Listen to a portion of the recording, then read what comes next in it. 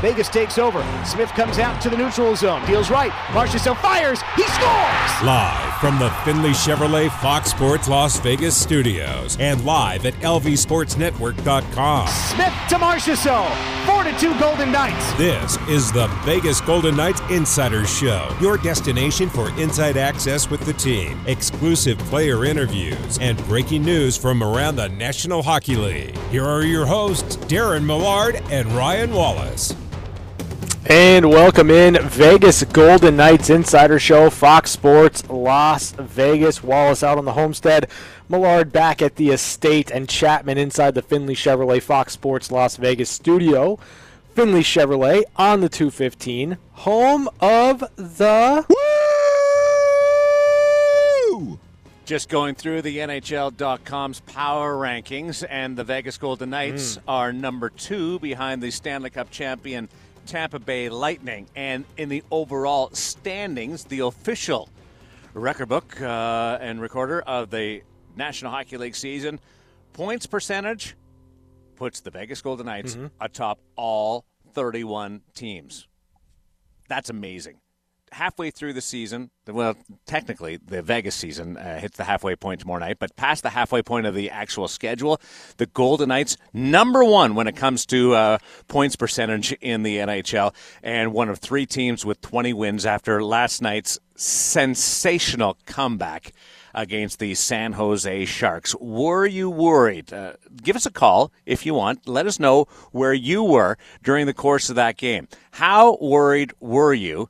And you have to be honest. You can't just be retroactively going, I wasn't worried. I knew they'd score 12 goals in the third period, and Mark Stone would have 8 of them. You can't do that because it's starting to become one of those things where it's not if they'll come back, it's how they'll come back. Do you get that same impression? Yeah, basically. I mean, this is a team that right now, if you put any score on the board, literally any score, 5-0, 6-2, I don't care what it is going into the third period, I think the Golden Knights can make it close by the end because that's what they've been able to do every single time they've faced a deficit going into the third period so far this season. And I have no reason to believe that until the final horn sounds that they're ever out of a game. I'm going to do something tomorrow on comebacks in the National Hockey League, and we'll have it both on the VGK Insider Show and on the TV broadcast on AT&T Sportsnet. I hate saving things for TV. I want the whole audience to get a load of the information that we're able to compile, and because some of the stuff is obvious that we do on these broadcasts, and some of it really does come from genuine curiosity of people like me, the broadcasters. And what I did was I fired off an email to the National Hockey League peeps today and asking them, is that still cool to say peeps? Or do I have to find... Nope, it never was. Not cool. I was curious where the comebacks with the Vegas Golden Knights rank across the National Hockey League. And I'm inventing a new stat category. Ooh, fun. Points gained by comeback.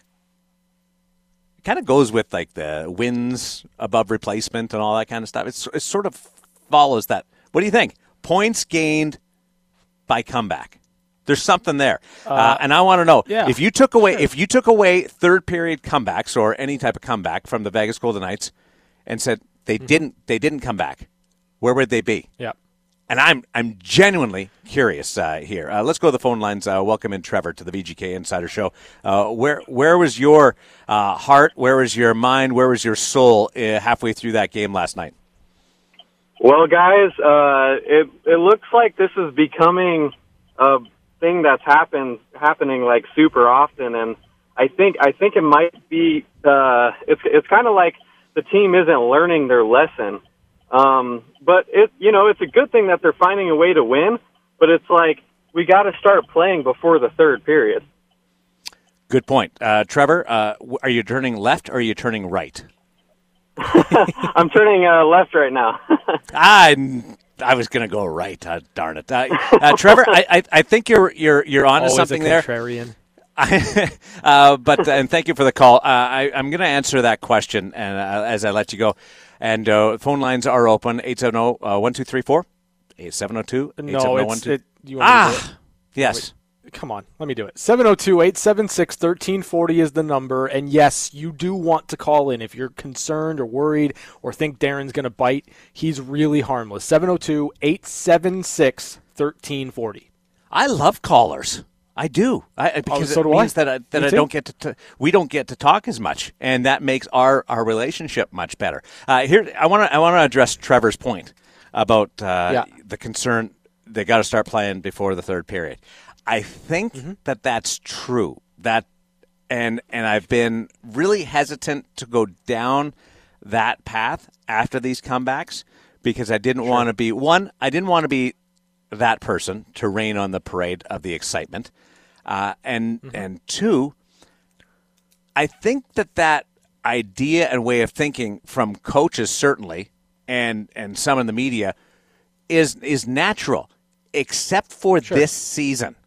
56 games in such a shortened time span, you can't get bogged down in how you got there because the wins are so important. And yeah, it's going to happen, and it's going to happen a few times. And if you start piling up the losses and it hurts you, you got a big thing to worry about. But as long as you're finding a way, it's like the golfer. He may hit it left or right, like Mickelson, but at the end of the day, he's still holding a trophy. It's okay. You can find a way to deal with it a whole lot more, Trevor. But that was a great call. Yeah, I think for me, when you're looking at 17 games in 31 days, which is what the Golden Knights have this month, and then you're looking at 17 games in 30 days in April, and you've already played 10, and you're 8-2 through the month of March, through your 10 games so far, knowing you've still got 7 to go, knowing how much of a grind this season's going to be, I think that there's absolutely value in the idea that you have to play more complete games, that you can't wait until the third period to get engaged. But I think that when you look at the mileage that's being put on the bodies of these players at this point of the season, knowing that it's going to get even more condensed, you got to take whatever wins you can get. And I think that's kind of where the mindset has to be as you navigate this season particularly. And you haven't heard Pete DeBoer address it once during this stretch because he feels the same way. Yeah, I'd rather be up 4 and protecting the lead than having to rally and put everybody through this and our players through this and shorten the bench and all the things that go into making sure that you can make a game of it at the end. But we still win. Now, it's not going to happen every time. Minnesota, a week ago last Wednesday, they came up just short. And they left at least a point on the table. But they've managed to rescue victory from defeat more often than not. Back to the phone lines, 702-866-1340. Oh, goodness gracious. 702-876-1340. 702-876-1340. You gotta put a loony into the jar every time you get the phone number wrong. Yeah, actually, I screwed the last one up on purpose, but if I ever do screw it up again because I don't have it written down, because I do have it written down now, I will throw a loony into the mix. Rita, welcome back to the VGK Insider Show. It's been a while since we chatted. Yeah, well, I got two things. Yeah, I was worried, but something I do a lot in quarantine now, I was talking to my TV, and I was telling the guys, you've come back before, you can do it again. And second, on the comebacks, maybe it's not a good habit, but it might pay off. If we come down to a Game 7 and we're behind, we know we can come back. So there's two sides to that coin. But that's all I got. Thank you guys for listening. Thanks, Rita. Be safe. Glad you're doing well.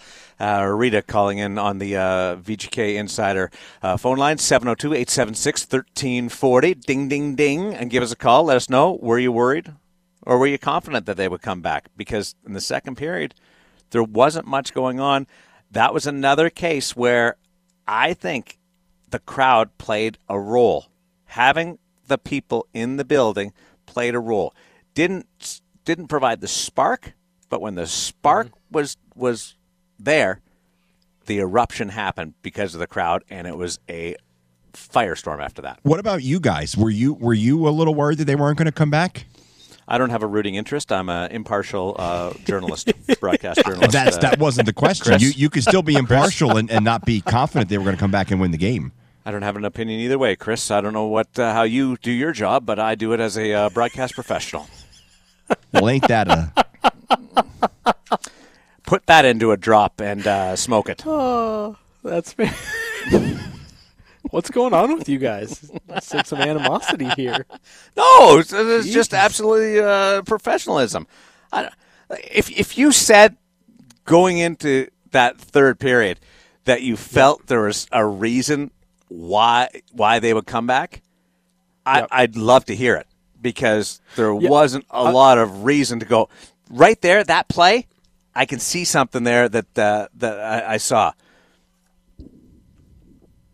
So I'll tell you, in terms of last night's game, in terms of the third period, in terms of when I thought there might be something, a spark of some kind, it was the fact that the Golden Knights were able to emphatically and quickly score on the power play. And I felt like the player that gets the goal, Cody Glass, like that is a big sigh of relief for Cody Glass and a confidence builder for Glass. But beyond that, it was just a moment in time where earlier on in the game, the power play let the Golden Knights down. They get another crack, and you don't know how many more you're going to get the rest of the game. It's a pivotal moment. They come through after really not being good up a man early on in the game. That, to me, was like the first moment where I said, I don't think this game is over. Interesting that you say that, because like the Minnesota game, and the comeback that occurred game number 1 with fans in the building, the rally took a while to form. Like, it was the 10-minute mark of the third period before they got the first of 2 goals to force overtime and eventually put that one away. Last night, things didn't come out of the third period like a house on fire, and then it was 6.5 minutes. They were better. Certainly much better in the front half of the third period, but they didn't get anything out of it for 6.5 minutes. And at that point, you're kind of racing the clock. You can make up a lot for that when you score 4 goals in 5 minutes, the way they managed to do that. But it was a different. It wasn't your traditional come out and just storm the beach. It was, we're going to get some momentum out of it. Yeah, you're absolutely right. It was not fast and furious to start the third period. No. But once that goal opened things up, it was frenetic to the end. It was a fun 14 minutes of hockey. Back to the phones. Let's go to Lou. Welcome to the VGK Insider Show, Lou. Hey, good afternoon, gentlemen. I called you guys a few weeks back, speaking of that Wild game when they made a big comeback, and I'm the guy that told you that I turned the game off and just walked away and discussed. What did you do last night? Last night when the score got to be 3-1, I looked at my wife and I said, I'm going to bed. And she looked back at me and she said, you remember what happened last time, right? And so I stayed and hung out and watched the game and was pretty satisfied with the finish, obviously. But, trying to come back, this often, especially to lower-tier teams like San Jose, I think starts to become a bad habit. There's going to be a point where you just can't reel that other team back in. What did you see last night as the trigger for the comeback? I think that that when the game started to get a little more physical, that it kind of finally amped the Knights up a little bit. Yeah, and it just kind of woke them up. And I don't think I'd call them lethargic or just going through the motions, but man, it just seemed like San Jose was really hungry last night, and it took, sometimes it takes getting punched in the nose to start to turn things around. And San Jose, I think, started to kind of try to exert themselves, and finally, Vegas said, "Hey, to heck with this, we're coming at you." That's a great point, Lou. And did you thank your wife? Well, believe me, she made sure I Yes, and I hope that she'll remind you for a long time. That's outstanding. I love it. You know, I think Lou makes a really good point in terms of the physicality of the game, because I thought San Jose really tried to go out of their way to finish their checks. I thought that there were a couple of big hits early on in the first period. And I think the Golden Knights were cautiously kind of trying to just get out of the game without any worse for wear, without any injury. And I do think that in the back half of the second period and early on in the third period, especially when you look at Mark Stone getting into the fight with Tomas Hertl, what was the catalyst for that? It was Mark Stone laying a big hit on Timo Meier. Once the Golden Knights started to get more engaged physically, once they were starting to push back in terms of that physicality, I don't think the Sharks liked that very much. I don't think that they were anticipating that pushback from Vegas down 2 goals in the third period. Back to the phones. Rob, welcome to the VGK Insider Show. Hey, thanks, guys. First-time caller, long-time lurker. Hey, I was listening to a little bit of it and what Ryan just said. I think the big thing I saw last night is, look at the leadership on the team and who wore the A last night.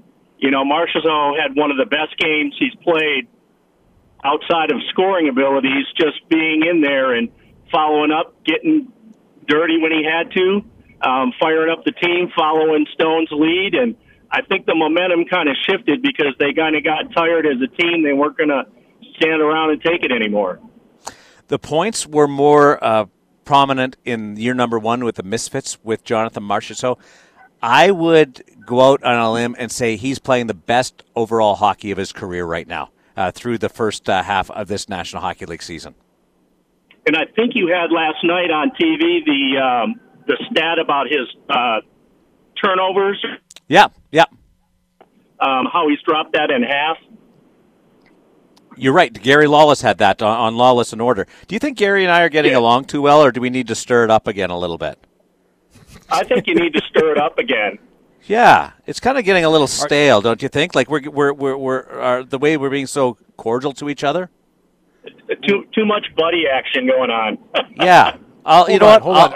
I'll take that and pass that along to him for tomorrow night. Are you Team Darren or Team Gary? That's the question.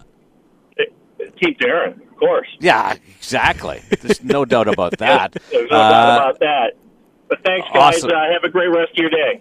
Make sure you call again. Would love to hear from you. I will. Thanks. Outstanding. This has been a fun half hour. We've got a couple of minutes left. There's a line open, 702-876-1340. Give us a shout, the VGK Insider Show. Rob and Lou making some great points throughout this comeback conversation about the Vegas Golden Knights racking up the points with third-period rallies. I think that when you look at, and we've talked about this season in particular, you I don't want to say leniency is the word, but you definitely have to understand what is different about this season, the construction, how difficult it is to beat teams 2 times in a row, even though the Golden Knights have been able to do it with regularity this season. And I think a lot of their ability to do it with regularity this season is that they can adapt to whatever way the game is going and find ways to win. And I don't look at finding ways to win as a negative right now. As we get deeper into the season, I would like to see the Golden Knights have more command over the game as you move along. But right now, I'm firmly in the camp of you take any win you can get, you take anything that improves your standings as you go toward the playoffs. There's another level to the execution with this hockey club. There's no doubt about that. Back to the phone line. Stephanie, welcome to the VGK Insider Show. Nice to talk to you before a game or on an off day. Yeah, it's fun getting to call in during the day. I just wanted to point out, I kind of missed the first 5 minutes because I was busy with my kids, but I wanted to point out that, we've had a few comeback wins now, and it hasn't been like the same, 1 or 2 people making those comebacks. It's been the team, and whoever needs to step up, steps up. It's not like, okay, well, we need a comeback now. We need Mark Stone. We need Pacioretty. It's been whoever's on the ice is putting in that effort and making it happen. last night was one of those efforts where you look at Haig, Glass, Martinez scoring the goals in the third period, Ryan Reeves with a tip. That's not how you generally roll out your comeback, Stephanie. Thank you for the call. The way Pete DeBoer would generally have that occur would be shortening the bench and the Carlson line and the Glass or Stevenson line would take control of the game. What occurred was Stone and Marchessault ended up in the penalty box for 5 minutes stretches each and were unavailable, so you had to plug in a lot of pieces, especially on the power play, and they still managed to get it done. And I wonder if some of that enthusiasm or fresh hands, feet, eyes on the power play helped out a little bit too. But Ryan, you had one of the great views last night that nobody on television got to see. We didn't from my vantage point because I'm opposite the players' bench. But where you watched the game, one of the coolest visuals of that comeback. Yeah, it's it's always funny when you get guys that scrap that you don't necessarily think are going to be the guys that scrap. Like, you don't necessarily look to Jonathan Marchessault or Mark Stone. Will they throw? Absolutely. But do they do it often? No, because they're too valuable to be sitting in the penalty box for 5 minutes. Mark Stone lays a big hit, gets into a fight, and you know, I give a lot of credit to Tomas Hertl for going after Mark Stone to hold him accountable for the hit, but Hertl held on for dear life. He did not want any part of that fight once it actually got going. Then you've got the fight with Logan Couture and Jonathan Marchessault, Mark Stone in the penalty box, waiting for Jonathan Marchessault to get there, and those two guys just fist bumping, high-fiving. It was a beautiful scene to see those two guys that fired up, and I think that speaks to what you were talking about earlier, Darren. Once the crowd really got that feeling, that energy, that emotion in the building, they did not let it go the rest of the game. And that was before the comeback really got going, right, on the scoreboard? Yeah, it was before the Nick Haig goal. Yeah. So it was still 3-2. You get the goal from Cody Glass. You get a couple of fights, a couple of scraps, and then all of a sudden, there you are with all the energy and all the momentum, and the Golden Knights just really took it to San Jose. And Alec Martinez had himself a game. When Shea Theodore scored the first goal, I don't know whether you guys saw the highlights with a team huddle when they scored. He was just jibbing, jabbing. He was all over the place, so happy that Shea Theodore scored. And then he makes the beautiful play on the winner and makes sure that the goal stands up by stopping the San Jose Sharks, who had an open net. And I don't know who the journalist was that asked the question to Alec Martinez after the game about the wide open net and making that play. But Martinez actually, he couldn't even remember that stop. Wasn't Chris Chapman that asked the question? Was it? It was. I thought so. Oh. That kid's always asking really, really good questions. You weren't going to chime in when I said I didn't know who asked the question? I thought you were being sarcastic. No, I thought you were being serious. Someone should hire that Chris Chapman kid because he asked some good questions. But what are you talking about? You have a job. Yeah. Well, yeah. Well, you know what I mean. No, I don't know what you mean. I got to politic a little bit, so. Politic for who? Oh, you're putting yourself out there? On the calls, you have a job. For what are you talking about? Somebody should give that kid a raise then. How about that? Okay. Would you take a raise based on your quality of questions? Yeah. So if you ask a good question and get a good answer, yes, you'll get a bump. If you ask a questionable question and maybe get a subpar answer or tick the person off, will you take a hit in your salary? Well, you know, there was a night a couple weeks ago where I wasn't quite sure. I guess it was a couple nights ago, not a couple weeks ago, where I'm not quite sure how to take it because I asked Mark Stone a question, but Marc-Andre Fleury answered the question, and it prompted Mark Stone to say, could we just preface it with Mark with a K? So that's not a good question. Well, I got a good answer from Fleury, but the question wrong guy answered it. Yeah, well, the problem is whenever I ask Marc-Andre Fleury a question, I always address him as Marc-Andre. But I guess he was really excited because it was after he had been released from from the Surprised COVID. you don't address him as Flower.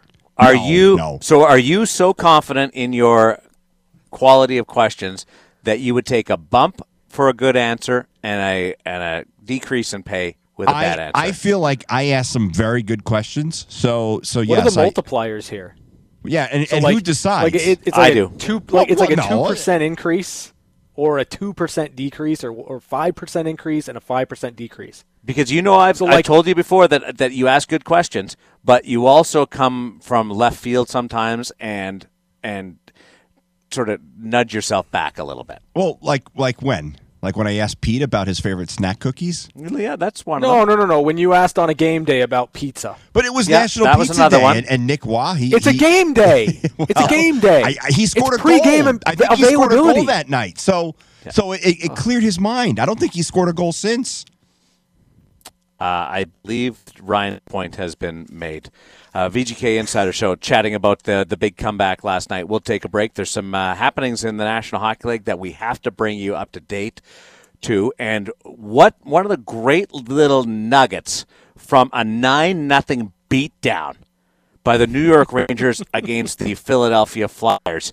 Sweet revenge is so beautiful and can taste so wonderful at times. We'll tell you exactly why that played a role in last night's 9-0 victory by the New York Rangers. It's the VGK Insider Show on Fox Sports Las Vegas. We're back to the Vegas Golden Knights Insider Show on Fox Sports Las Vegas, 98.9 FM and 1340 AM.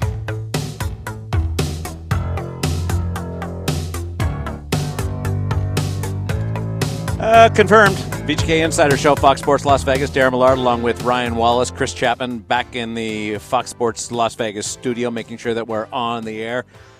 I'm old. Tweeps, peeps, doesn't matter. It's all old school and should not be used. My wife even jumped in on board with you guys and said, "Don't do it anymore. Please don't."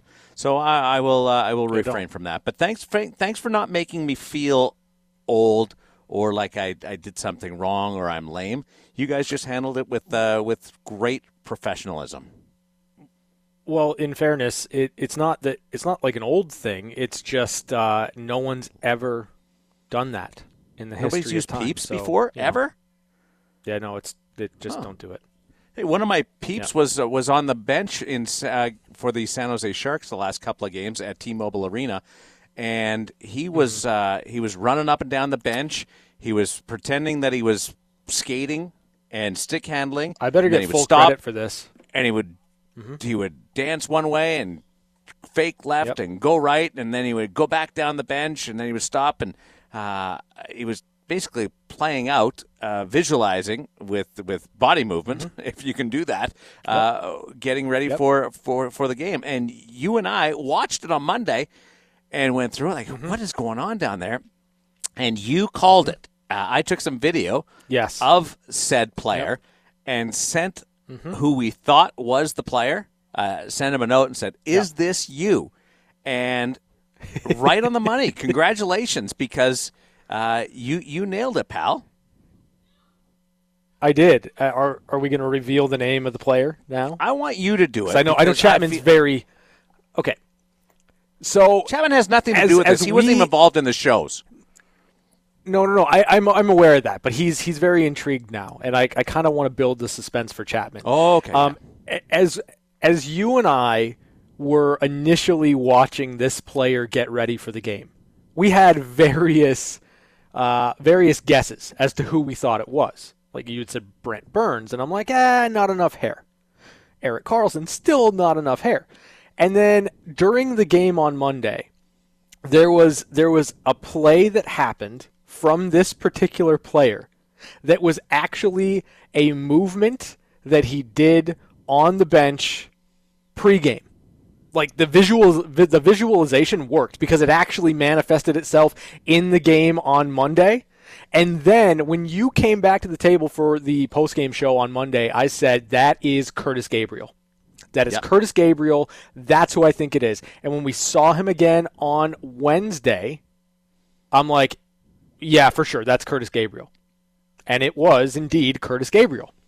So I took the video from way far away up in the flight deck and down to the San Jose bench. So anybody that's been at T-Mobile Arena, think about that. The zoom on the old phone isn't exactly up to par from that. But I sent him just a note and said, it was quickly, "Hey, pal, is this you?"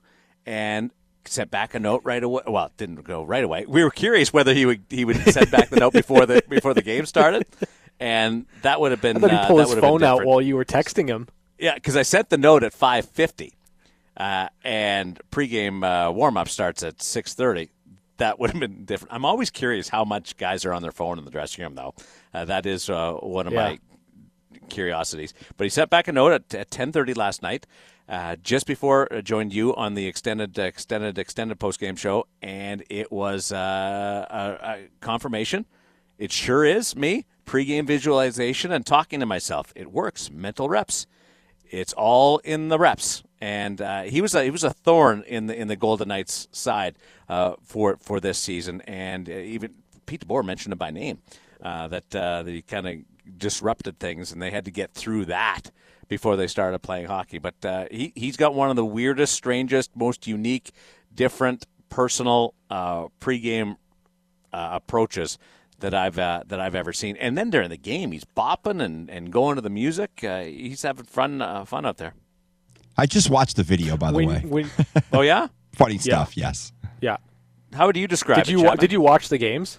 Yeah, of course. Okay. I didn't really catch what Darren was saying. I guess maybe it's one of those things you kind of have to be there to see. But I'm a fan of his. What did it look like to you? What did it look like he was doing? Like to you? What, on the bench? Yeah, on the bench. In the video. You just said that you watched the video. Yeah, it looked like he was stretching a little bit. Reaction to it. It's. I haven't seen a player warming up on the bench like that before. Which is what we said. Yeah, I mean, it looked like he was stretching out and doing. I mean, I don't know how to really describe it other than stretching out and doing things that I don't normally see players do.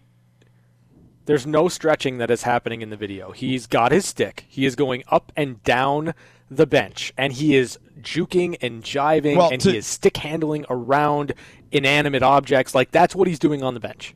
And it's up and down, and he throws body checks while he's going through his pre-game visualization. There's nothing wrong with that.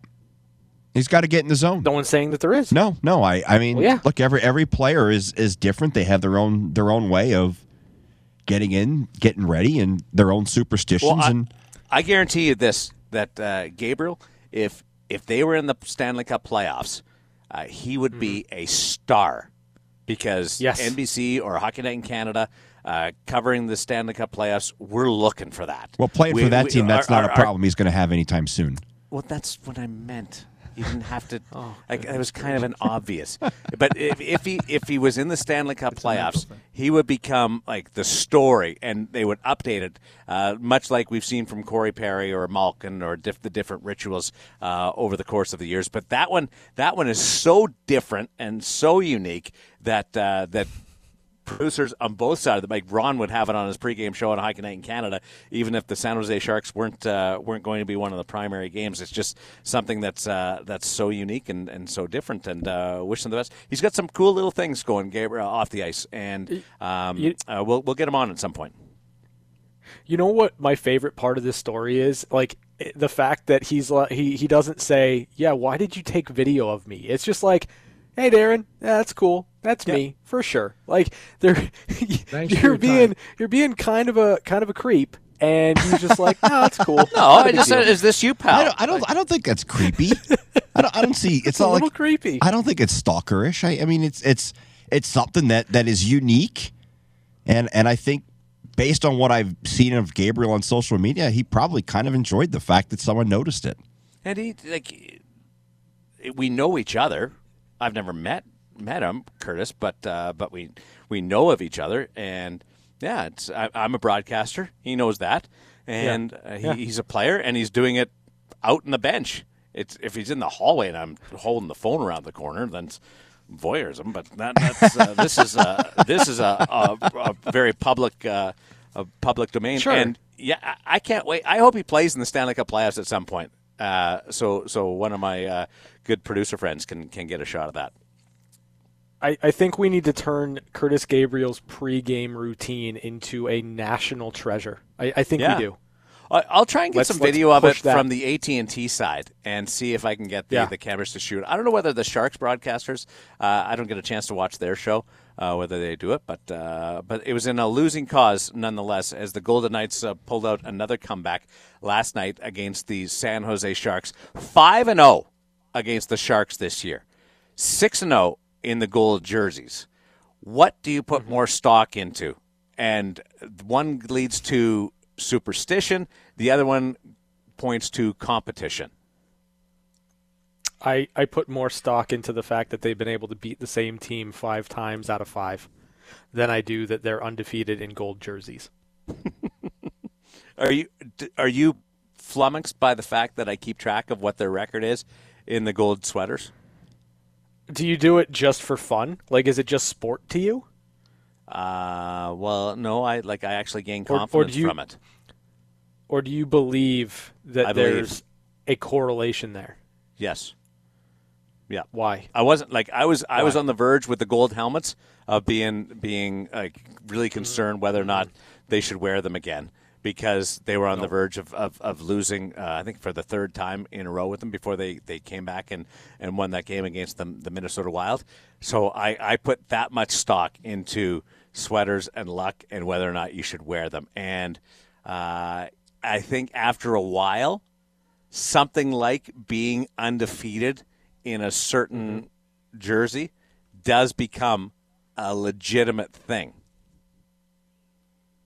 Yeah, I don't buy it. Like, it's harder for me, I guess, to buy it this year because of the fact that they are just really rotating through 4 jerseys, essentially, right? Like, but I was more like the helmets. Like the helmets had got off to a sluggish start. Well, yeah, because you're man that yells at clouds. Like, you hate fun, and that's fine. Like, you just I water my driveway. Yeah, no, it's not about the helmets. Like, you could try to make it about the helmets all you want to, and about the record in the helmets. It's not about that. Oh, you don't think I like the helmets? Don't like the helmets? Yeah, I don't think you like the helmets.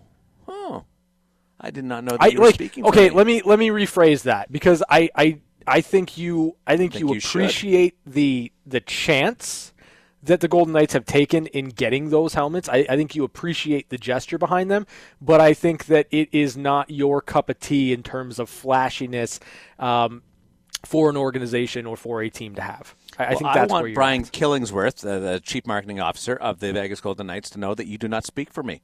That I actually do enjoy the helmets. I appreciate love the helmets. Not only the chance that they took on the helmets, but I've also come full bore. When you see something like that, at first you're like, whoa, we're a conservative sport. What are we doing? And now I like it. And I like the gold helmets, the shiny gold helmets, way more than I like the yellow helmets of the Pittsburgh Penguins and whatever attempt at gold the helmets are with the Nashville Predators. It's like mustard. Those are ugly. And at least if you're going to do it, you go all the way. And being with the shiny, glitzy gold helmets of the Golden Knights, they were all in. So if you want to call me the stodgy old guy, no. Call me. I'm not the one over here trying to make up a stat to show why you shouldn't wear the helmets. Like, it's not a stat, and we're okay with it now. But after the big comeback, I think we just need to put that one to bed because after a while, you kind of hear that. Ooh, yeah, should we wear them again? I don't know. But the 6-0 with the gold sweaters, that is telling. So you think beating San Jose from a competition standpoint outweighs the superstition side of wearing the gold sweaters? And I'll just challenge you with the fact that, like. San Jose, can you really call that competition when you look at the head-to-head record over the course of the regular season? It's so heavily tipped in favor of the Golden Knights that it doesn't, even though the games have been close themselves, the head-to-head matchup is a whitewash. Yeah, I think that I put more stock into a record that you can base off of facts, a record that you can base off of a competition-based metric as opposed to, well, this team went 3-7-4 in this jersey, so therefore they should never wear it again because the jersey is cursed. You want to know why? Because I don't believe in jinxes, and I'm not a superstitious guy. Yeah, there's people around the National Hockey League that disagree with you. Jinxes are not real. And not just fans. I'll say that. That's fine. They're not real. It doesn't exist. A It's jinx real, is not if real. if you make it real. It's the VGK Insider Show. We've got one-timers coming up, bring you up to date with one of the real cool notes that you will like. If you like revenge, if you love payback, if you get off on sticking it to the man, then you're going to love this one. What we've got coming up on the one-timers segment, and we also have some good news of the day on the VGK Insider Show. But up next, we're going to catch up with our good friends on Fox Sports Las Vegas. Extra, read all about it. It's time for the good news of the day on the VGK Insider Show. The good news of the day is brought to you by Silver State Schools Credit Union, prioritizing people over profit. And you guys have heard it. The band is all the way back together. Chris Chapman is back on the program. You know what? We were really worried about you, Chapman. Like, we wanted to send flowers to your house, but it wasn't Valentine's Day. So we didn't really know what to do for you. So we figured we'd just give you your space and, welcome you back with open arms when you were well enough to get back on the program. Well, thank you. Yeah, it was kind of a not so great week. Monday was a vacation day, but I got sick Monday night, and then obviously Tuesday, Wednesday, I was still sick. You could probably still hear it in my my voice, more nasally than usual. But good news is I did get tested for COVID, so I obviously am not COVID positive, or I would still be home. But just a little head cold, I guess, and. So I appreciate you guys welcoming me back. It's nice to be back. I was telling Darren, I'm not one of those people who likes being homesick. Like, I hate being homesick. I don't like missing work for being sick. So yeah. I was clamoring to get back, and the opportunity was there today, so I took advantage of it. I was like, all right, I'm back. Okay, can I talk now? No, not like I need airtime, but can I bring up a point here? Go for it. You can't. Off a weekend, and I'm just going to say it, you can't go a weekend, Saturday, Sunday, into a day off Monday, and then call in sick. I know. Tuesday and Wednesday. It looks so bad. You it can't looks so do bad. It. And I'm just going to say it, that I think you were faking. Well, someone had to say it, right? Someone had to say it. Did you get the In-N-Out we sent to your house? Did you get the In-N-Out we sent to your house, Chris? No. I think you were faking. You must have been out at the time. Hey, that guy that you just played? Yes, Pete Weber. So did you hear what happened to him? No. So he was just on something, on some program, not on something. Well, I was going to say. It did sound like he was on something. But, what do you think you are? I am. So I just saw a clip of him, and they were interviewing the dude, and they were talking about his different championships and his favorite moments and all that kind of stuff. And he throws out that line, "Who do you think you are? I am," and then drops profanity at the end and says, "I had to do it." I think he was smashed while he was doing the interview, and ends it with this profanity-laced sign-off. He's a complete and utter unpredictable dude. Well, the best part about that clip is he's trash-talking 12-year-olds in the front row who were kind of trolling him a little bit. No, you got that wrong. No, that's not. What did he clarify? Come on. Yes. It ruins the story. Yes, you got that wrong, and I got a couple of notes on that. And it was something entirely different than the 12-year-olds. Whoever sent you the notes was wrong. I'll put it out there. All right. Deal. Who was it? I don't know. Faker. Who's faking it now? I don't know. Maybe you. That's the good news of the day, brought to you by Silver State Schools Credit Union. Having some fun on the VGK Insider Show. We'll come back with hour number 2 and one of the great revenges in the world of professional sports. This is the VGK Insider Show on Fox Sports Las Vegas. Vegas takes over. Smith comes out to the neutral zone. Deals right. Marchessault fires. He scores! Live From the Finley Chevrolet Fox Sports Las Vegas studios and live at lvsportsnetwork.com. Smith to Marchessault. 4-2 Golden Knights. This is the Vegas Golden Knights Insider Show, your destination for inside access with the team, exclusive player interviews, and breaking news from around the National Hockey League. Here are your hosts, Darren Millard and Ryan Wallace. Well, did you enjoy that wild ride, that journey, the junket that was a Golden Knights 5-4 victory last night against the San Jose Sharks? 5-0 head-to-head against their rivals in the West Division as the Golden Knights embark on a little 2-game road trip to Southern California for a pair of games against the Los Angeles Kings before returning to team.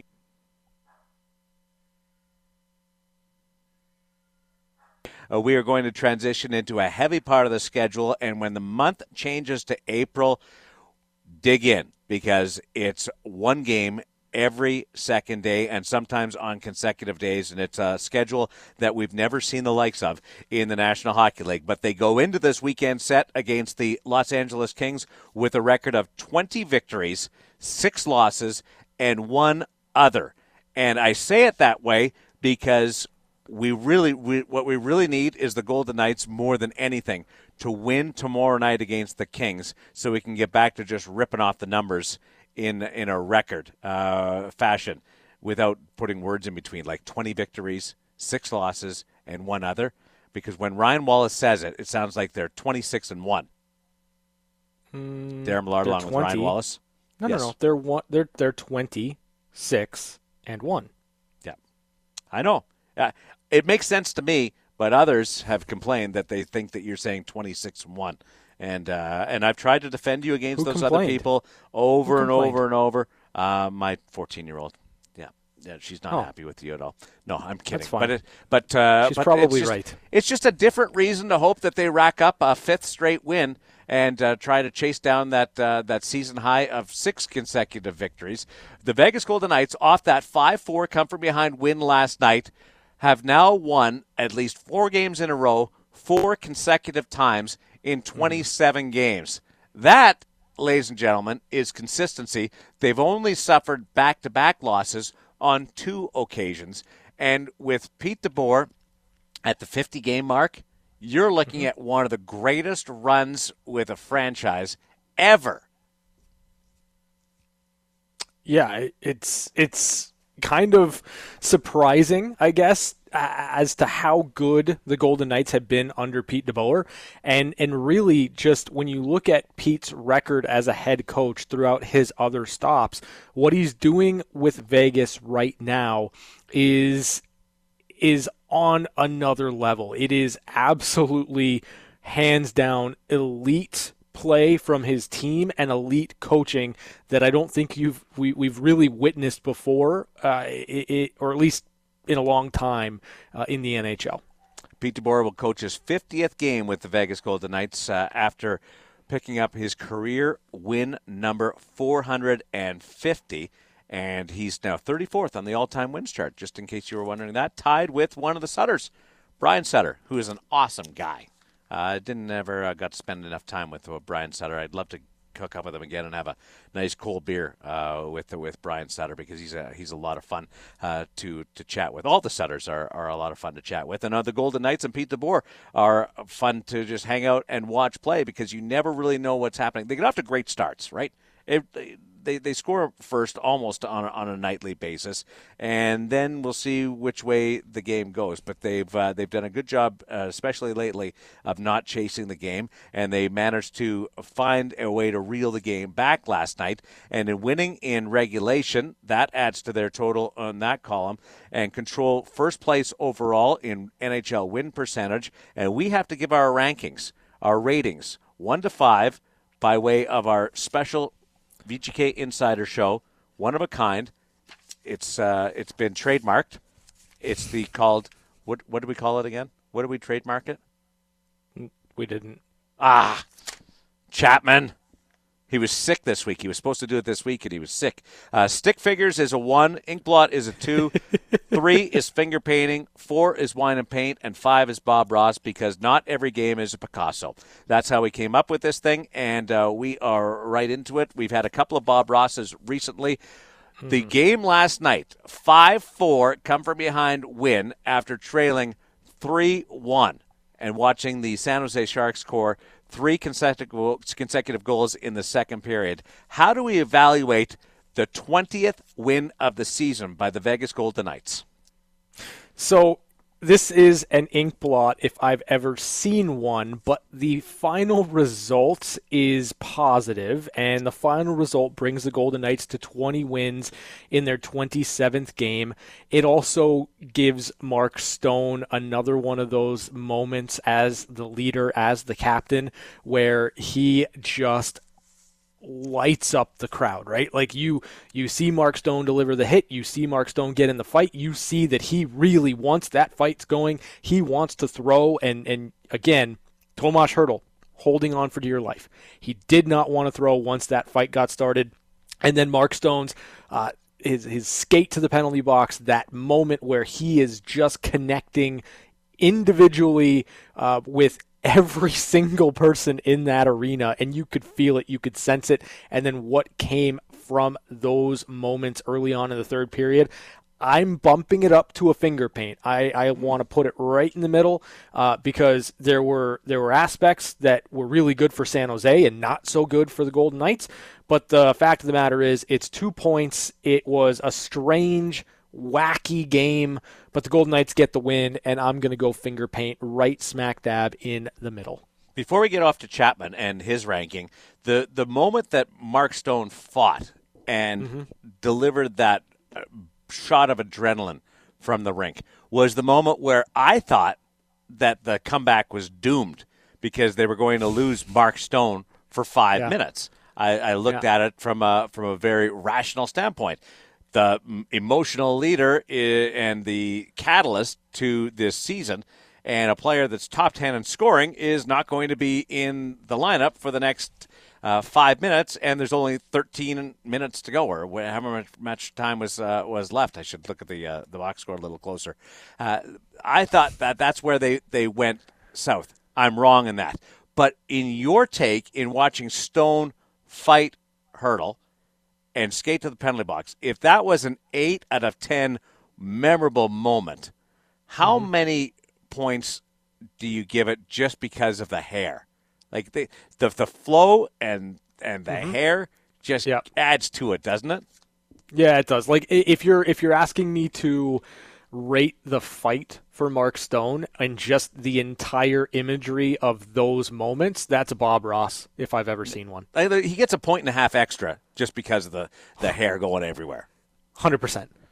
I agree with that. Chapman, how do you rate last night's victory? Well, it had the potential to be really bad, right? But I think the third period kind of saved He's not the best color commentator in the league for nothing, folks. I mean, if it's a good thing they play 3 periods. I'll put it that way, because another dynamite drop in, Monty. Yes, because the third period to me was Who do you think you are? I am. Yep. I'm actually going to go pretty high because I feel like the third period was probably one of the more entertaining periods of hockey I've seen this season out of the Golden Knights. I mean, it sounds like I'm beating the dead horse when I say it's this period was and when San Jose scored late, it became a really nail biter again. Yeah, because you needed the Alec Martinez play at the end of the game to prevent the game from going into overtime. But I'm going to give it a white and paint because it was a lot of fun. So that's a 4 out of 5. Like, it was a lot of fun. That third period was great. You had a little bit of everything in that period. You had some guys scoring that you may not have expected to score goals. Alec Martinez and Nick Hague being two of them. You got Tomas Nosek on the power play. With Will Carrier? Yeah, I mean, I love, first of all, Nosek is one of those guys who I love when he's out on the ice because he does so many things that are good. But putting him on the power play was kind of cool, and Pete kind of alluded, hey, maybe those guys are chomping at the bit to get out there more on the power play. But that third period was awesome. Mark Stone and Jonathan Marchessault fighting. It was funny because I texted somebody a couple nights ago and said, hey, I wonder if we're ever going to see Marchessault get into a fight. Sure enough, two games didn't later. say that. There's no way you said that. I will send you screenshots of the conversation we had. Do that. All right. I will do that in the break. He's never had a fight in his Vegas Golden Knights career. I'm telling you, I said, boy, how fun would it? Something along the lines of how fun would it be to see Marchessault get into a fight? And we saw it. We saw it a couple nights later. Now I'll go back. I will screenshot it and send it to you guys. Okay, please. And don't feel bad if I don't respond. Sometimes your stuff gets caught in my spam folder. Well, it's a text message. I don't think there's a spam. Your lack of response will be my my satisfaction knowing that I was right. So. I'm going with Wine and Paint as well, 4 out of 5, because of the and I'm trying to look at the game individually. It kind of gets lumped into the other brilliant rallies out of the team lately and how they've been able to find ways to win. And you like from opening night of the season and the drama there to what happened for the first game against Minnesota with the first night the fans were in the building to last night we're funneling down a path of they did it again. But on its own, last night's game was thoroughly entertaining, lots of drama, a lot of great things. Shea Theodore's emergence continues, and he could have had 3 goals in the first period. His defensive partner being back together with Alec Martinez. I love what Ryan McGill and the coaching staff have done in pairing those two up last night. I enjoyed the penalty killing of Whitecloud and Haig. There was a lot happening and a lot of good depth scoring that came out of that team with the comeback. So not just the rally in the third period and being able to erase a multi-goal deficit in the third frame, but who produced and how they did it was outstanding. And may I just mention, because we haven't done it, 9-point scoring streak or a 9-game point streak for Mark Stone. Outstanding. And Marc-Andre Fleury continues to record victories and does it in the 17th game in 18 outings, which continues to be staggering. Don't know whether we'll see Robin Lehner tomorrow against Los Angeles or whether it'll be one of the 2 games on Sunday or Monday. For sure that they'll split up. I would think for sure that they would split up the games Sunday and Monday. I don't know how they're going to do it, but Marc-Andre has given this team such reliable and spectacular goaltending that even in a 5-4 game, he deserves a mention. I agree with that 100%, and I thought Marc-Andre Fleury made the saves that he needed to make last night to keep the Golden Knights and to keep this game kind of within striking distance. And again, I think that with the Golden Knights, what we've seen so far this season is that it doesn't really matter what the score is. It doesn't matter what time of the game it is. This is a team that is capable of finding ways to get back, crawl back into, and then win a game. And as a fan, I think just kind of having that in your back pocket, knowing that even though it seems like the game is over, it's not, has to be nice. Like it's got to be a good feeling knowing that your team can come back and find ways to win. Ryan Reeves deserves some love out of this. After scoring his 100%. First goal of the season, waved off, the only question about that goal not counting was why it took Bob Boughner so long to challenge. I actually got to the point where, are they going to drop the puck? Did Vegas really get away with this somehow? Because it seemed to be fairly obvious that Carrier was impeding Devin Dubnyk's opportunity to make a save. So that was waved off, and when you're going through a stretch where you haven't scored, I don't care if it's Ryan Reeves and you're full of all that confidence, it's got to sting a little bit and it takes away a little bit of momentum. And that turned the game from 2-2. San Jose came back and scored, went to 3-1. That was a big swing. And you're sitting there going, is that going to be the difference? And Reeves comes out, and they rolled pretty good the third period, as in lines and personnel. And Reeves ends up making the tip and scoring a big goal and then getting his first of the year. And Ryan Reeves, his first goal since the last home game a year ago, prior to the pause. And I loved the caller last night phoning up and saying that he was at that last game against New Jersey, and last night was his first game with his brother, and being able to be in the rink and watch Reeves score a couple of times. And that's sort of The third line's been going because Alex Tuch has carried the weight of the offense. The second line's been so consistent, deserved way more than they've got out of it. The first line is the first line. The question is, can those meat grinders produce enough and really become a factor at both ends of the ice instead of providing some energy? You still want to be able to score goals. You have to be able to score goals, even on that fourth line. And will that be the catalyst? With Carrier coming back on the lineup tonight and was effective, 6 hits, I think, was the team high for him. And Reeves scoring is huge.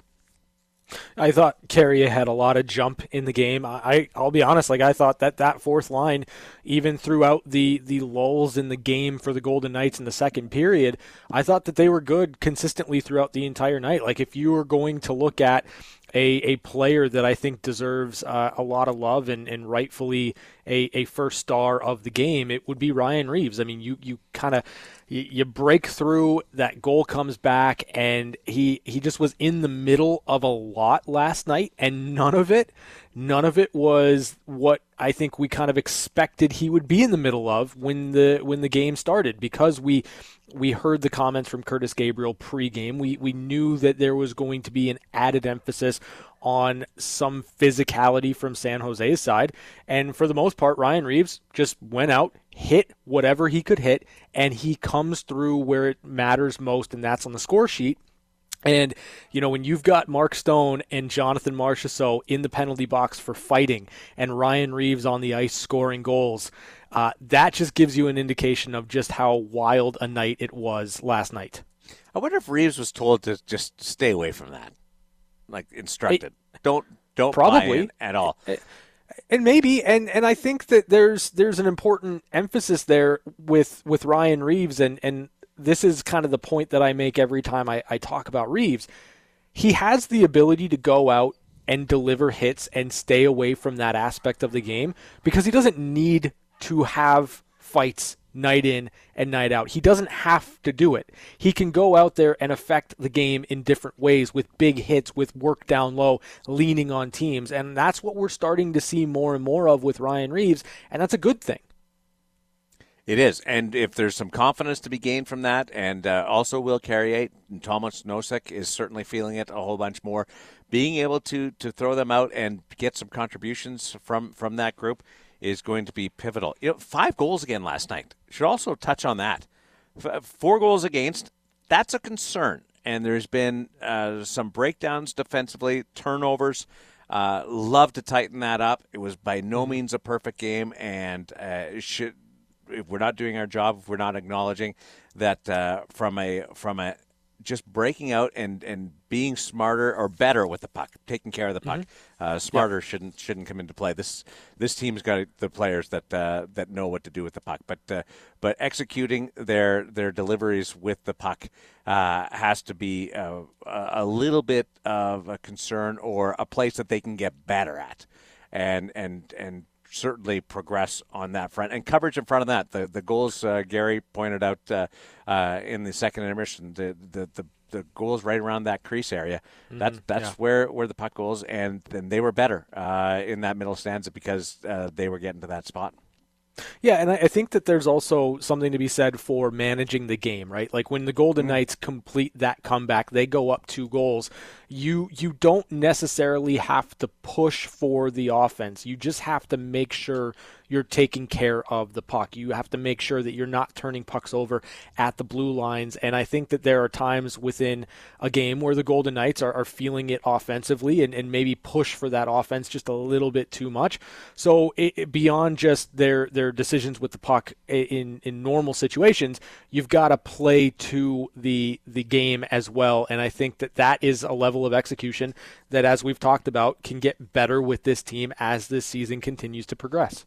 Did you see Shea Theodore and Ryan Reeves take the phone out for their introduction as game's second and first stars?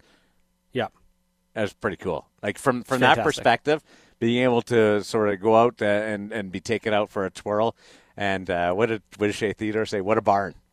Or I can't remember if it was Ryan or Shea said, "Oh, what a barn!" But 20 wins, 6 losses, one other, 5-0 against the San Jose Sharks, and 6-0 against the jerseys, with the gold jerseys on, and they will take on the Los Angeles Kings. 5 goals scored. That's the 10th time this year the Golden Knights have hit 5 goals in a game, season high. The only other team that's produced as many games scoring 5 goals in a game is, I'll give you both one guess. Toronto. Nope. Well, Edmonton hasn't played against Ottawa 10 times. I'm going to go... No, not 10 times against one team, but 10 5 goals know. 10 times this year. No, that was a joke. No, sorry. Meant to be a joke. I'm going to go off the board. I was going to go to Tampa, but I'm going to say Florida. How do you know that? Ding, ding, ding, ding, ding. That's impressive. Because Florida's been fantastic. They have been fantastic. They've been good. I just never would have put them into that category of scoring 5 goals in a game 10 times. Hey, well done. I'm a professional. You are a broadcast professional, and I didn't even give you that answer. Well done. No. As we crank up the offense of the Vegas Golden Knights, scoring 4 goals in a period for the second time in the last 3 games. So they're getting it done coming off the spirited performance. Do you see something different from the game in Minnesota where Coghlan scored his 3, but they came up short and they suffered the back-to-back losses, and what you've witnessed out of this team for the past 4 games? Because it's very different in how they played at XL Energy Center and then to Enterprise Center and T-Mobile Arena. Yeah, I think that, in terms of those games against Minnesota, it almost felt like, I don't want to say that they were defeated going into it, but there were certainly some adversity situations that they had to deal with injuries to key players. And what I'm seeing out of the Golden Knights right now is a team that every time they get on the ice, doesn't matter who's in the lineup, they expect to win. And I don't necessarily think that I got the feeling that as they went into Minnesota, they expected they would win those games, that they kind of had that same swagger about them as they went into those 2 games in Minnesota. So if there's one thing that I'm noticing that's different, is that this is a team right now that expects to be the best team on the ice, or at least by the end of the game, the team with more goals. I think the next time they go into XL Energy Center, they will have more confidence based on how they finished up that third period and that push to try and tie that game. Ed Graney and I debate whether momentum can carry over. That's not necessarily a momentum thing. I think it's more a confidence issue of having some success in finding the net and being able to put the Minnesota Wild on their heels. I think it'll transfer over and give them a little bit of a boost. Remember, they played that game with Alex Pietrangelo. Without him, he was injured, and Shea Theodore was still looking for something, and I think he's certainly found it. And whatever he did between the 2 games in St. Louis has worked, because he is back to being the same old Shea. We are going to take a break and bring in the NHL One-Timers segment, news and notes from around the National Hockey League. The ultimate revenge factor. It must have felt so good. All part of that 9-0 thrashing by the New York Rangers over the Philadelphia Flyers last night. We'll take you into that result. Plus, a broadcaster today said something on the air in the National Hockey League. I'm a little bit shocked. We'll play it and let you listen to it because it's out there.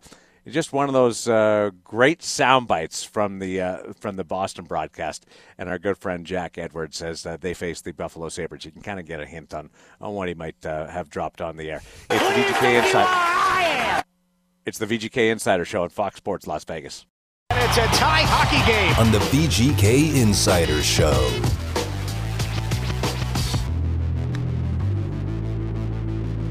There's just days where I think Wouldn't it be nice if we brought people in and they were flies in the wall to listen to what happens during the commercial break? Because all of a sudden Chapman just rushed in and said, "Oh, we got to go," and we didn't know what we were really going for. But he obviously forgot that we were ending our commercial break and coming back, and he completely panicked. Is that somewhat near the truth, Chapman? Maybe. Maybe. Well, and I'm glad that we've got the one-timer music playing, and everything's according to plan as we come back for this segment. This is news and notes from around the National Hockey League. Want to tell you that the Buffalo Sabres, thank you, right on time. Boston Bruins taking on the Buffalo Sabres. This is the first game for the Buffalo Sabres since making their expected coaching change this week in relieving Ralph Kruger and Steve Smith of their duties. A 12-game losing streak. Don Granato takes over behind the bench, and they are facing the Boston Bruins in Buffalo. So it's a home game. There's not a lot going right in the city of Buffalo when it comes to hockey, and there's a lot of people who have piled on. I don't think we piled on yesterday as much as we offered some sage advice. We created a blueprint for them to turn it around. Yes. The Buffalo Sabres, it's low-hanging fruit right now. Yes. It is. But there's also a line where you want to stay away from. Boston Bruins announcer Jack Edwards offered this to start their broadcast today. Where the Bruins take on the NHL's version of a dumpster fire, the Buffalo Sabres. Was that crossing the line? Yes. Absolutely. Like 100% crossing the line. It's also putting the Boston Bruins into a real difficult spot. Should the quote dumpster fire pull out a win? Like, it would be so fitting for the Buffalo Sabres to pull out their first win in 13 games tonight, because that clip will go viral for the wrong reason, for not the reason that Jack Edwards wanted it to go viral. It would be one of those moments that would be so sweet if it comes back to bite him in the butt. So what is the score? Let's go live to Ryan Wallace for a National Hockey League update involving the Buffalo Sabres trying to snap a 12-game losing streak hosting the Boston Bruins. Right. Well, the Buffalo Sabres are only down a goal, so that's good. It's 2-1 right now with just under 5 minutes in the second period. So what are the chances? The Buffalo Sabres come back and make a game of it and put our good friend Jack into an awkward spot? I think they're good because I don't think the Boston Bruins are very good.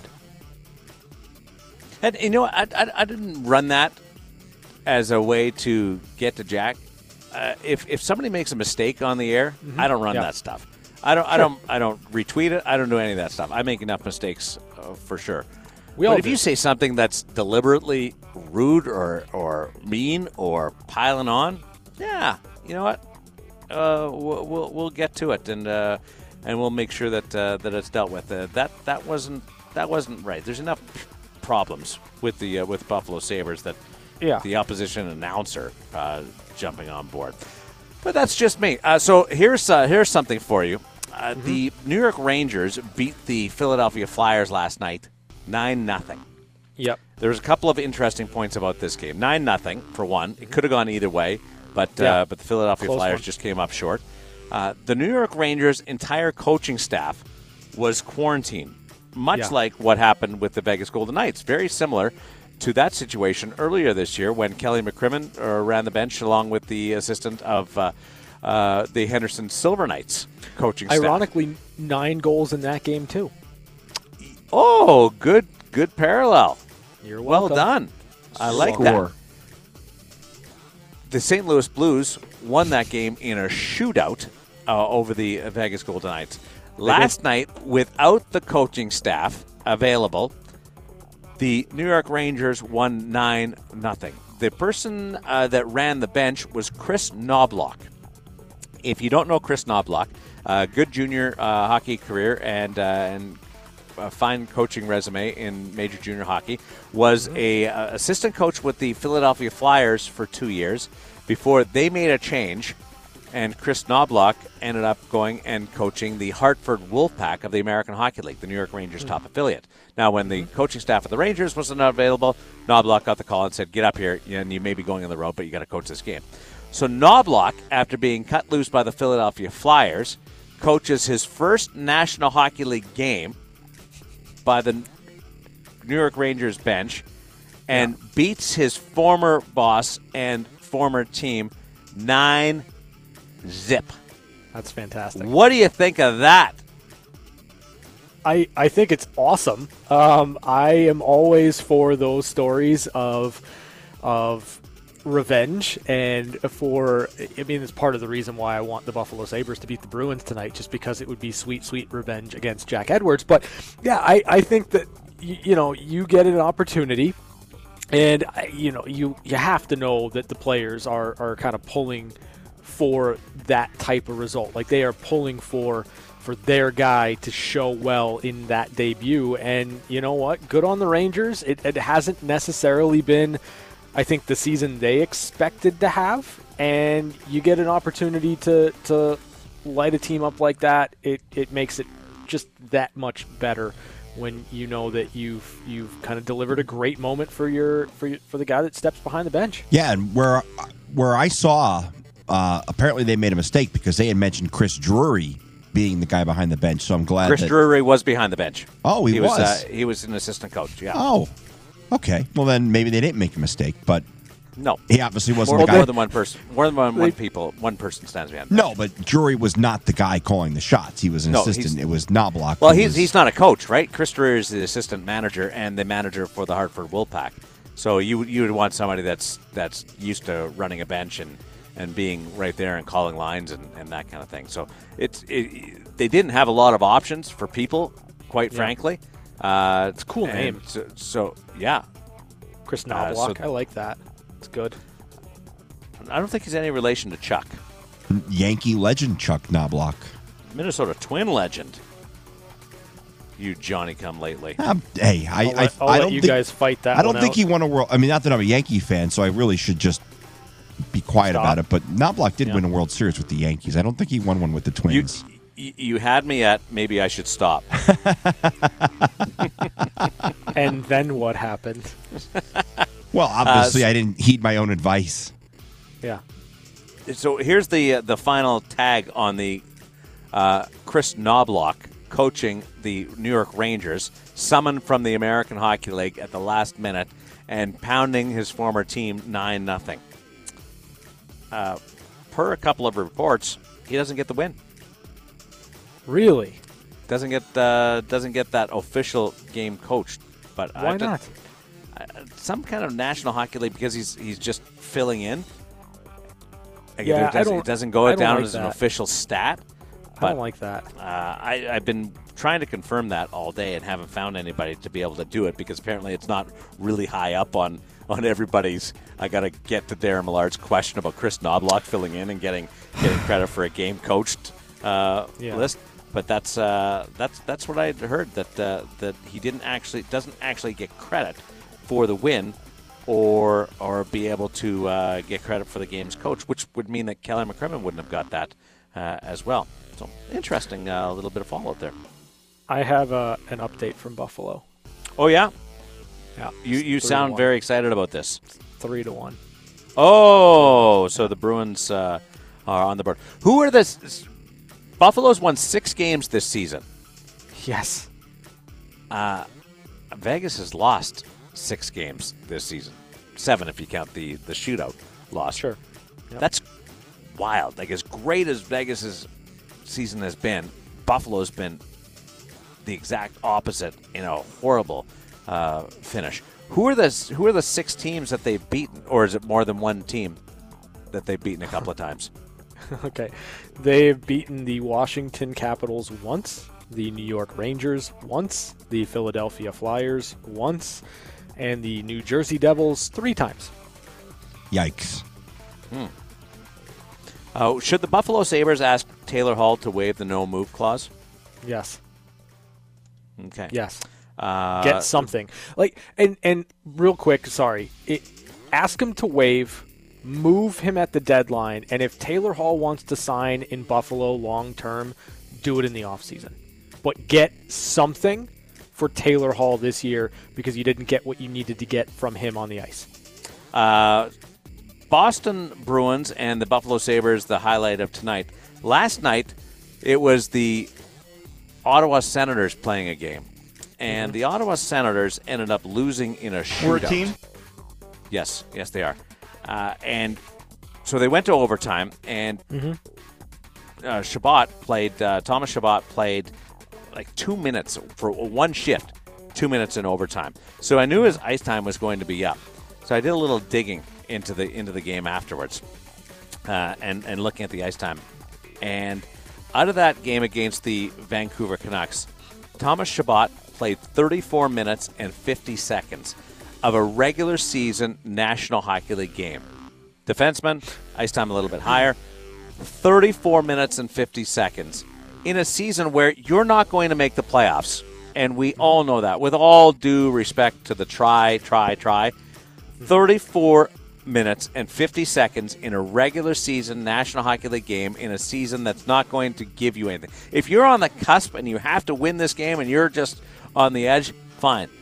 That is a disservice to me in the development of a young defenseman. How did they trot that guy out for 35 minutes in a regular season game?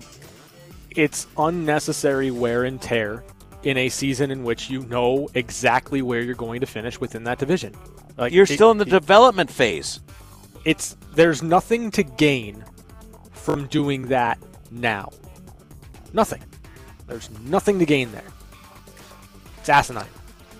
I'm looking at it, and he did not record a point either in the game, which is here nor there. He actually got caught up on one play. So they go to a shootout. Stützle shoots first. Josh Norris shoots second. Drake Batherson shoots third. Ryan Dzingel shoots fourth. And then it ended. He plays 35. Was he too tight? If he's so valuable to play 35 minutes in the game, how is he not one of your shooters in a shootout? And I don't care if he is awful in the shootout. You got to trot him back out there.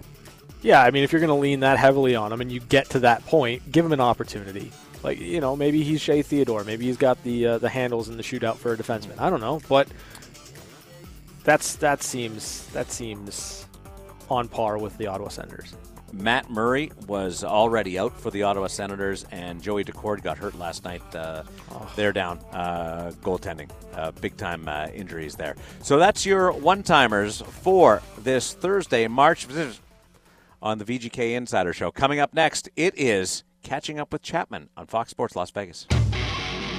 We're back to the Findlay Chevrolet Fox Sports Las Vegas studios. This is the Vegas Golden Knights Insider Show. Here's Darren Millard and Ryan Wallace.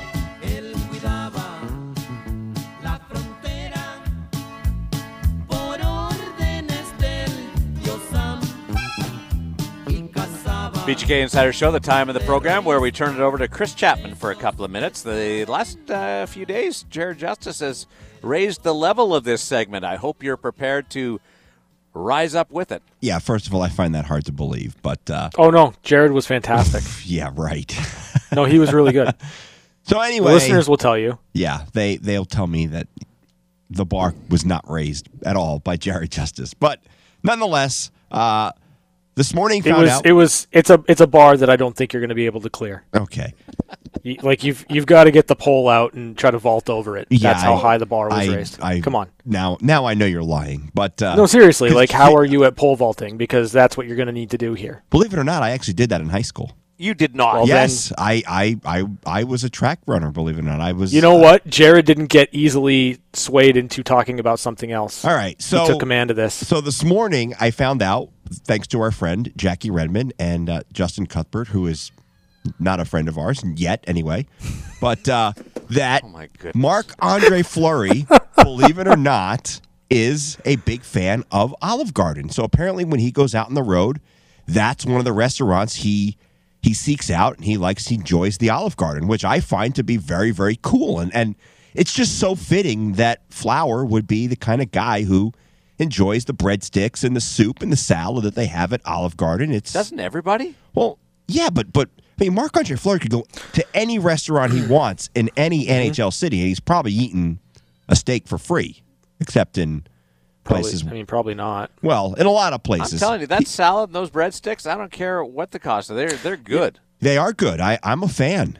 I mean, and I think it's fitting that City National Arena was literally built steps from an Olive Garden right there in Summerlin.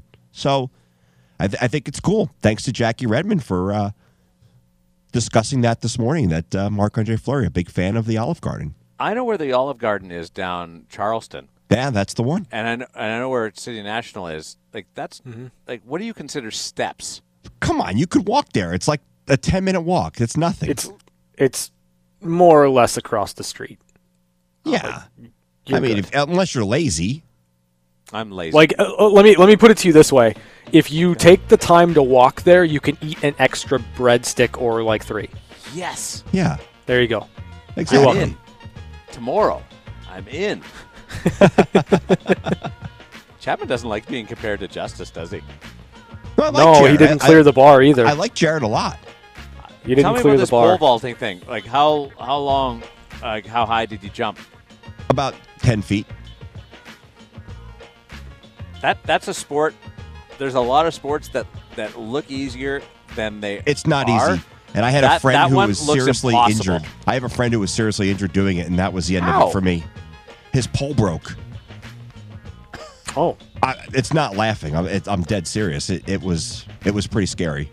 So that was it for me. I checked out after that. You bailed? I'm done. No way. We'll be back with you tomorrow. Tee up the LA Kings and the Vegas Golden Knights. Start of the first of 2 games on the weekend on the VGK Insider Show.